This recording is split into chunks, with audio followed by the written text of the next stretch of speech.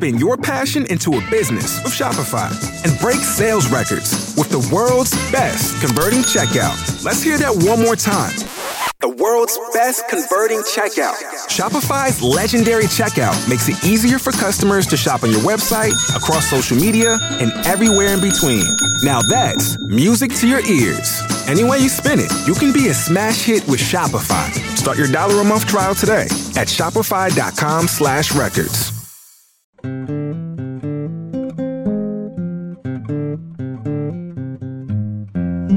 The Partially Examined Life Philosophy Podcast Part 1 episodes are designed to be self-contained, fully satisfying experiences in themselves. But for hardcore philosophy fans, we record for another hour or so to release behind our various paywalls to folks that pitch in to help us make this show. What you're about to hear is a preview of one of these Part 2 episodes. We hope you enjoy it. You're listening to The Partially Examined Life, episode 285, Part 2, on Nicolas Malebranche's Dialogues on Metaphysics and Religion, Dialogues 1 through 4. Well, let's get into more quotes, more specific arguments. I don't know, what do you guys have highlighted or whatnot that would be fun to read? So one of the interesting things about, so this is in section 8, where he'll say sensations are not good evidence of an external mind-independent reality because we have hallucinations and so on. And we know things that exist, even though they can't be sensed. And he mentions air, but think about atoms, right? And then even if we assume that external material objects constrain sensations or cause them, it turns out they don't without God's connecting things. But he says, we'll talk about that later. Ideas have their own internal constraints in relation to the intelligible world, right? So we can't just think that 2 + 2 = 5. We can't think self-contradictory things. And he'll, at some point, he'll compare this to the pressure. You put your foot on the floor and you get pressure back from it. There's something that impinges upon us. Well, and the intelligible world itself impinges upon us in a similar way. Was it G.E. Moore that said, I refuted idealism by kicking a rock? Is that apocryphal? I think so. That's so funny that he's anticipating this. It's the floor. It's not a rock, but the floor resists your foot. I agree. But it's something entirely different from your floor or your body, which resists your mind and gives it the sensation you have of resistance or solidity. I will allow that the floor resists you, but do you think that your ideas do not resist you? Try to show me 2 diameters of a circle which are unequal, or 3 in an ellipse which are equal. Try to find the square root of 8 or the cube root of 9. That basically is establishing that there is an objective world of ideas, which I feel like didn't come through in a modern way until Frege, quite a bit after. So here we get sort of the midpoint between Plato and Frege, right? That Frege was accused of being a weird Neoplatonist. Like, you're not supposed to do that in the 20th century. But for Malebranche, a diehard theist, God actually did everything, and we only feel pain and get deceived by the world because of original sin. Like, it's not too out of character for him to be doing this kind of shenanigans. You had sort of slacked at us, Wes, about we should see the admission of God in here as not some sort of archaic relic, but as playing a role in the theory, kind of like it does for Berkeley, the mind of God.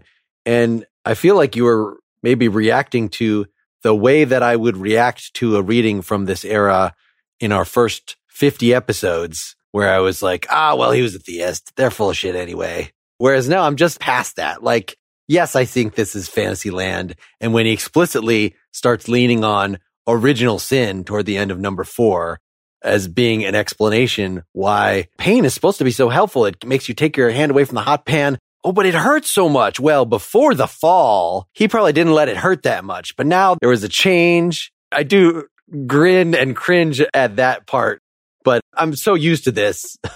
Hume asked this question later on. Why would we need the subjective experience of pain to get us to withdraw our hand from the stove? A lot of things are just done unconsciously. Why does the mechanism have to correspond to any subjective perceptual experience? It's all mechanics, right? So we don't need the pain. That's the Humean argument that will come later. All right, where else? So we're still in dialogue 1 for the most part. To me, this is where we're making sense of what clear and distinct means. So where he says intelligible extension is also impenetrable in its fashion. This is what makes you see clearly by its evidence and its own light.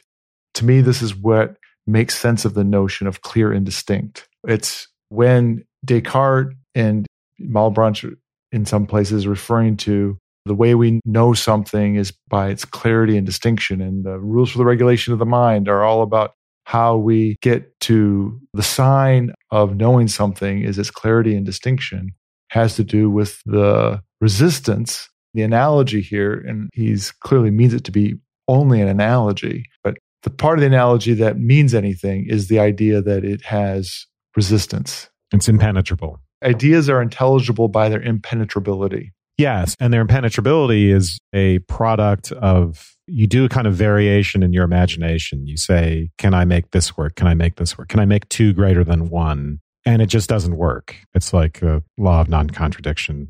So you come up on the terrain of the impossible, and that's what's impenetrable. So he kind of ends this section by talking about the intelligible realm of extension in particular, and its non-contingency, and the fact that it's always present to the mind. It's bigger than any particular mind, right? It's something common to our minds. It's something from which we can derive more particular geometrical truths, right? So we can start out with this intelligible realm of extension, and we can get the Pythagorean theorem. So this is why I was emphasizing the ontology part, right? He's doing what someone like Kant did with intuition and with, or non-rational intuition, and with, hey, this is in the mind. He's doing this in terms of an ontology of a realm, this, what we might normally think of as an intuitive framework for understanding things or for experiencing things. It's out there, right? It's out there outside of us. And in fact, it is, he'll say, we can't really even experience sensible shapes as such, except insofar as we already possess this access to this intelligible realm. And then he gets into the part, which I've already talked about, where he talks about our experience of it varies with the various application to our minds, which is to say we might experience particular extended objects, we might be doing a geometrical proof, or so on, different sorts of relations to the intelligible world of extension. Well, and we've been using, just by talking about the intelligible world, it's like the mind is in its element. It's out of the Plato's cave. It's among the heavenly extended things. But then when he gets into it, which is actually not too far after here in section 9 in here, it seems then like we're among infinity. We should be able to experience God in his eternal glory and all this stuff. But really, we still have these very finite, small minds. So he talks about specifically how the intelligible world affects the mind. So our minds are small. There's this objective shared idea of infinity out there. It kind of bumps into our individual mind, and our individual mind gets an impression of it. Maybe it's like the wax, that Plato talks about in the Theaetetus or something. But because our mind is so limited, it's one of those things like we know infinity exists. We have this direct access to it, but we're limited by our own finitude. I mean, can we talk a little bit about just the acquisition of the idea to try to get at that a little bit? Because he says you can't get the idea. Let's just focus on extension. We're talking about extension here, which is infinite extension or just extension at all? Being, extension, infinite, yes. Well, in 9, he's talking about infinite extension, but yeah. He says you can't get this idea as a generalization from specific, particular things. That's one. You also can't comprehend it, meaning you can't take in infinity, the infinitude of extension all at once, because then you would be infinite. Only God can do that. You only grasp specific parts of it. Third, this is something that's common and shared. It's the necessary condition for human consciousness, experience, whatever term, however you want to characterize it. So to me, the question is, if one doesn't get there by induction, you don't deduce it rationally. You may get to a conception of what it is in its essence rationally after the fact, but you operate with the idea of extension, even if you're not a philosopher, right? Even if you haven't figured these things out. So how does one acquire the idea? Is it implanted in your mind by God? Does that come up in one of the later dialogues? Well, he does say in the next section, right, in section 10, that we see all our clear, just to say our a priori, our necessary ideas in God. That doesn't explain much. This kind of goes back to what Dylan's point about experience. What is experience? Yeah. I don't know exactly what it is. I'm expecting to get more about it because a couple of I think it's 5 and 6 are more about the mind-body connection and how sense translates into knowledge. But I like where you're going with the question, Seth. How do you get to the idea of the infinite without an extrapolation from the finite? You gave the example of induction, even mathematically, of the idea that if I add 1 on and on and on again, that'll just keep on going. That keep on goingness is one manifestation, one inductive manifestation of infinity, or the disappearance of the horizon, or other versions of it, which are extrapolations or even operational extrapolations that get you to infinity. Even if you come to the conclusion that then whatever that infinity is might be something that is not the same as a accumulation of the thing that you were thinking of before.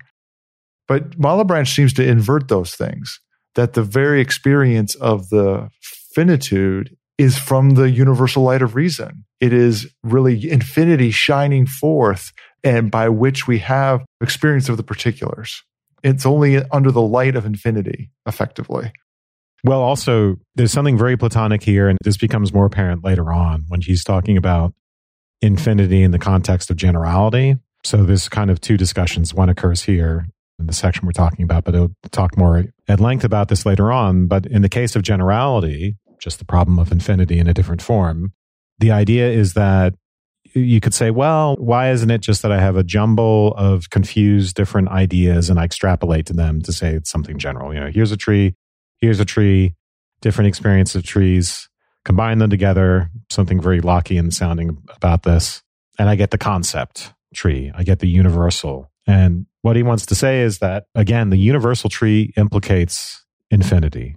Yes. Any possible particular could fall under that universal. And counting from 1 to 10 trees, or from 1 to 1,000, or from 1 to 1,000,000 even, doesn't matter how high I count, that doesn't actually give me infinity. And if I extrapolate from that and say to myself, well, I could go on forever, there's got to be something that grounds my ability to do that extrapolation. There's got to be a concept or a Platonic form that I'm remembering at that moment, Meno-like. I've got to be able to recollect or draw. He even uses recollection in this. But I've got to be able to draw on that to actually conceive of infinity.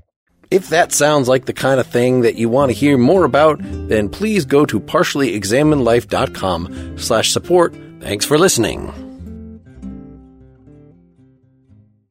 Has the winter season taken a toll on your tile, upholstery, carpet? Call Cyclone Cleaners, 570-726-6200. For all your carpet, upholstery, and ceramic tile cleaning needs, it's Cyclone Cleaners, also offering odor treatment and soil and stain guard. Choose the only cleaning company that supplies the water to clean your home and disposes of it when they are finished. Call Cyclone Cleaners to schedule your cleaning today, 570-726-6200.